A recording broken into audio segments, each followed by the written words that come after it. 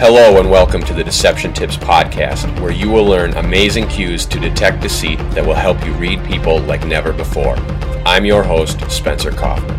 Let's get started. Hello and welcome to Deception Tip episode number 77. You've been listening for a long time. Thank you for that. We've got a great episode in store for you today. Something we have never talked about before. Hard to believe it. But in 77 episodes, we haven't talked about this topic, so you're in for a real treat. That also doesn't mean you don't need to listen to the past episodes, because those episodes will build on your knowledge in this and in detecting deception in general. Therefore, before we dive into today, let's recap last week's episode of Covering the Mouth. That was episode number 76. You can also check out the video that goes along with that, and if you're a reader, take a look at the Deception Tips Revised and Expanded Edition, tip number 76, so you can kind of get a little bit more information on it. But we talked about how liars will unconsciously cover their mouth before they're telling a lie, or even maybe after they're telling the lie, because they are unconsciously trying to prevent that lie from getting out. Remember, there is a huge battle going on between the conscious mind and the unconscious mind. And also remember, I talk about these like it's two separate minds, but it's the same brain. It's exactly like you can have a different mindset. You know, and if you look at it through this mindset, it may make sense. But if you look at it with this mindset, you may not understand it. So these are two different mindsets. There's the conscious and the unconscious. It's mentalities, it's states of mind that are going on in the background of your brain. All right, so the conscious wants to get away with that lie. Remember, it is pushing to cover up anything, to get away with whatever it can, to avoid pain, maximize pleasure. That's your conscious. The unconscious is trying so hard to put the truth in front of everybody. It wants the truth to be known. It wants the truth to be out. Because the unconscious is by definition unconscious, it's not active. It's active. It's definitely active, but it's not on the front. It's not conscious. It's not being pushed forward right away.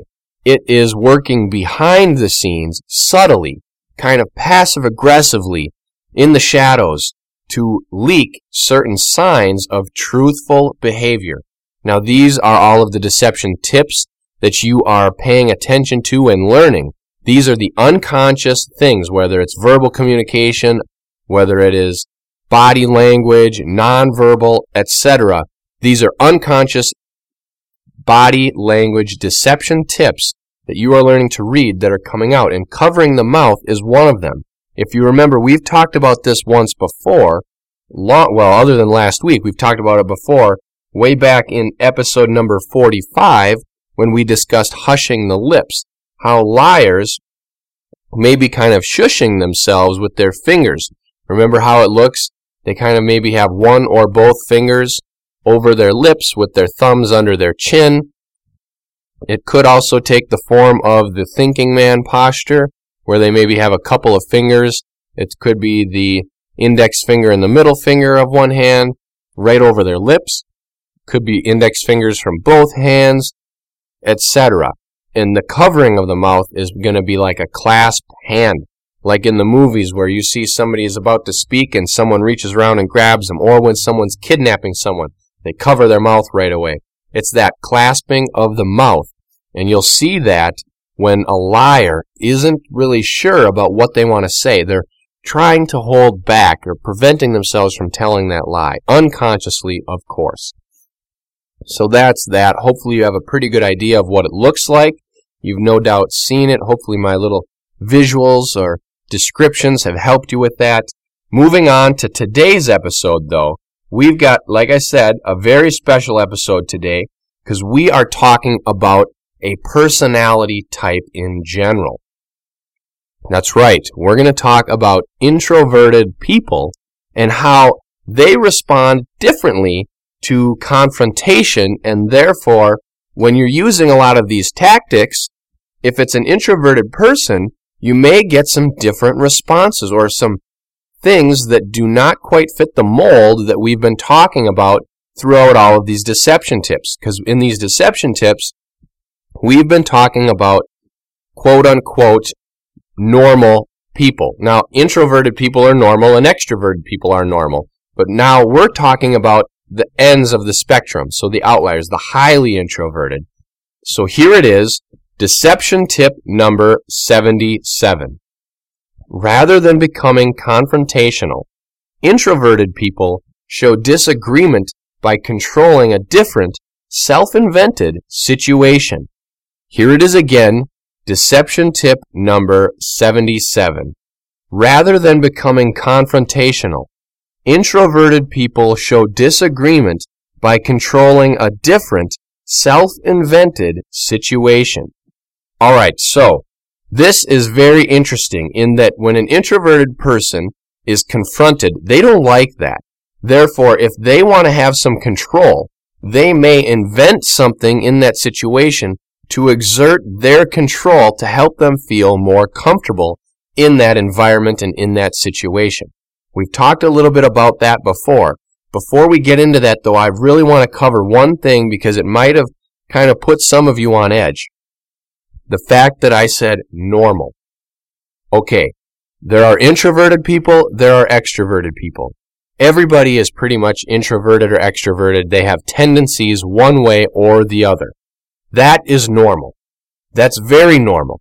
Now, there are other people, and they're normal too. I'm saying normal based on the majority of people. If you say, all right, we're going to total up everybody in the world, the majority, 80% of the population has blue eyes. This is false, by the way.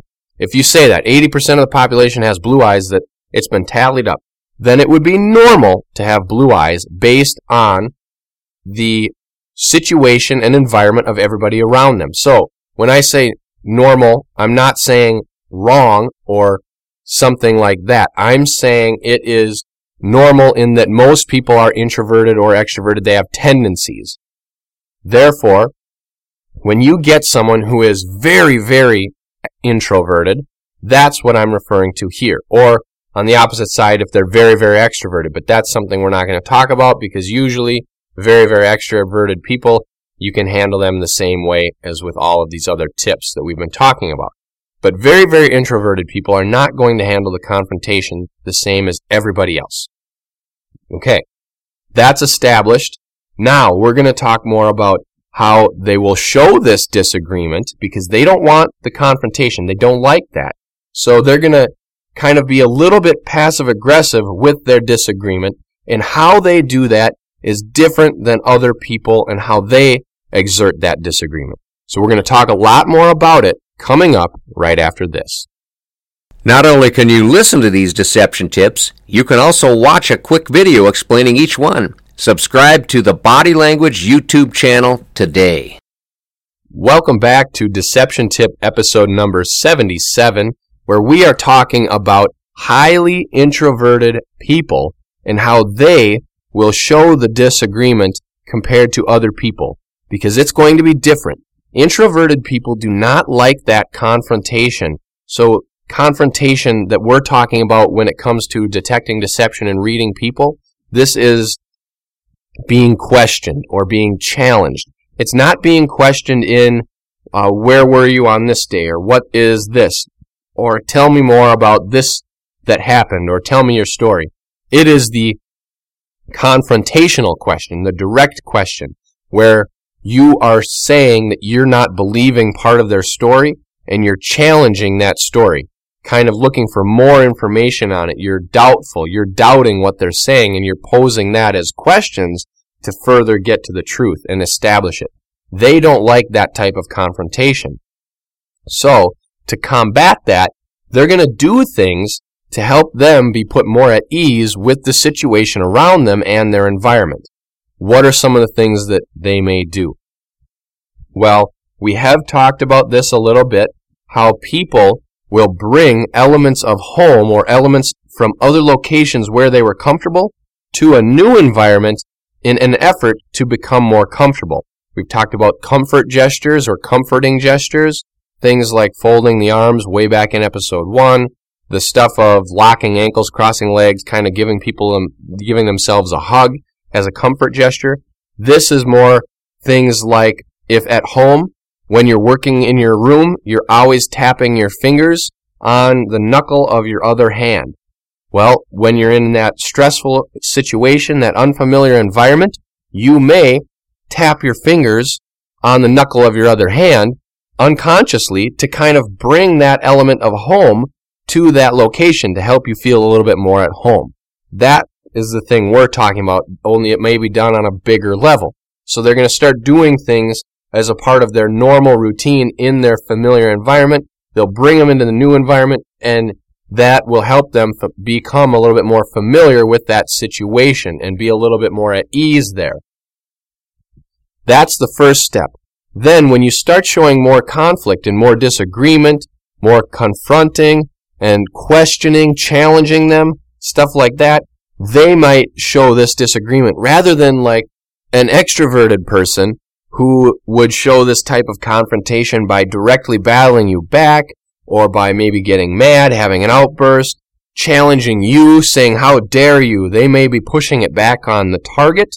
An introverted person may exert control of the situation. They may even invent some type of a situation that they can control, like create their own problem and then solve it to give them that feeling of security and satisfaction, kind of like the illusion of control. In addition, they may also exert control over the target. Simple things such as having the target get them a glass of water or saying, "I'm hungry, get me something to eat." And they'll do these things to show their power over the target. It's not really showing their power over them because the target knows, everybody else knows who's in control of the situation. This is simply giving the extremely introverted person something that they feel like they have a say in it. So they are making a request, it is being granted. Now they are believing that they are controlling the situation. They feel a little bit more in control, like they have a say. It's kind of allowing them to have some input into what's going on in their environment, which will then make them a little bit more at peace, and it will also help them to feel a little bit more relaxed. And when they start to feel a little bit more at peace and relaxed and comfortable with this situation, then as an introverted person, they will start to open up. Because if they are definitely stressed, not relaxed, and everything is wrong, they aren't going to talk at all. Introverted people will not open up if they are not comfortable and they feel like they're cared about or they feel in control. So as soon as they start feeling that, they're going to start talking more. So it is in your benefit, if this is an introverted person, an extremely introverted person, to kind of go along with some of their stuff. Obviously not everything. You're not going to bend over backwards for them because you're the one asking the questions. They're the one who is questionably in trouble. So it's you're calling the shots, which means that, you're going to do what you can to make them feel comfortable, to help them be able to answer your questions, etc., but you're not going to bend over backwards for them. I mean, you can if you want, but it might not be that great of an idea. Whereas an extroverted person, they don't need that. They're going to, if they're stressed, it might be good to put them on a little bit more stress because now they're going to be uncomfortable, which maybe will get them to talk so they feel more comfortable because they're extroverted. Extroverted people like the spotlight. They want to talk. They want to be seen. They want that recognition. They're highly extroverted people are borderline narcissistic. Some of them maybe are. But they want that. So they're going to talk to help themselves feel more comfortable. Whereas the introvert, they won't talk at all because talking already makes them uncomfortable. So if they're uncomfortable and they don't like to talk to people because they're introverted, why would they talk more? Because that would make them even more uncomfortable. So the first step is to make them comfortable with the environment and the situation. Then they will feel like loosening up and talking to open up and come out of their shell a little bit and hopefully give you the answers you need. So I want to thank you for listening to this week's episode of the Deception Tips Podcast. I hope that you'll share it with your friends, subscribe to the feed, check out the Deception Tips videos, the blog, and take a look at the books I have available. And as always, tune in next week for a new Deception Tip.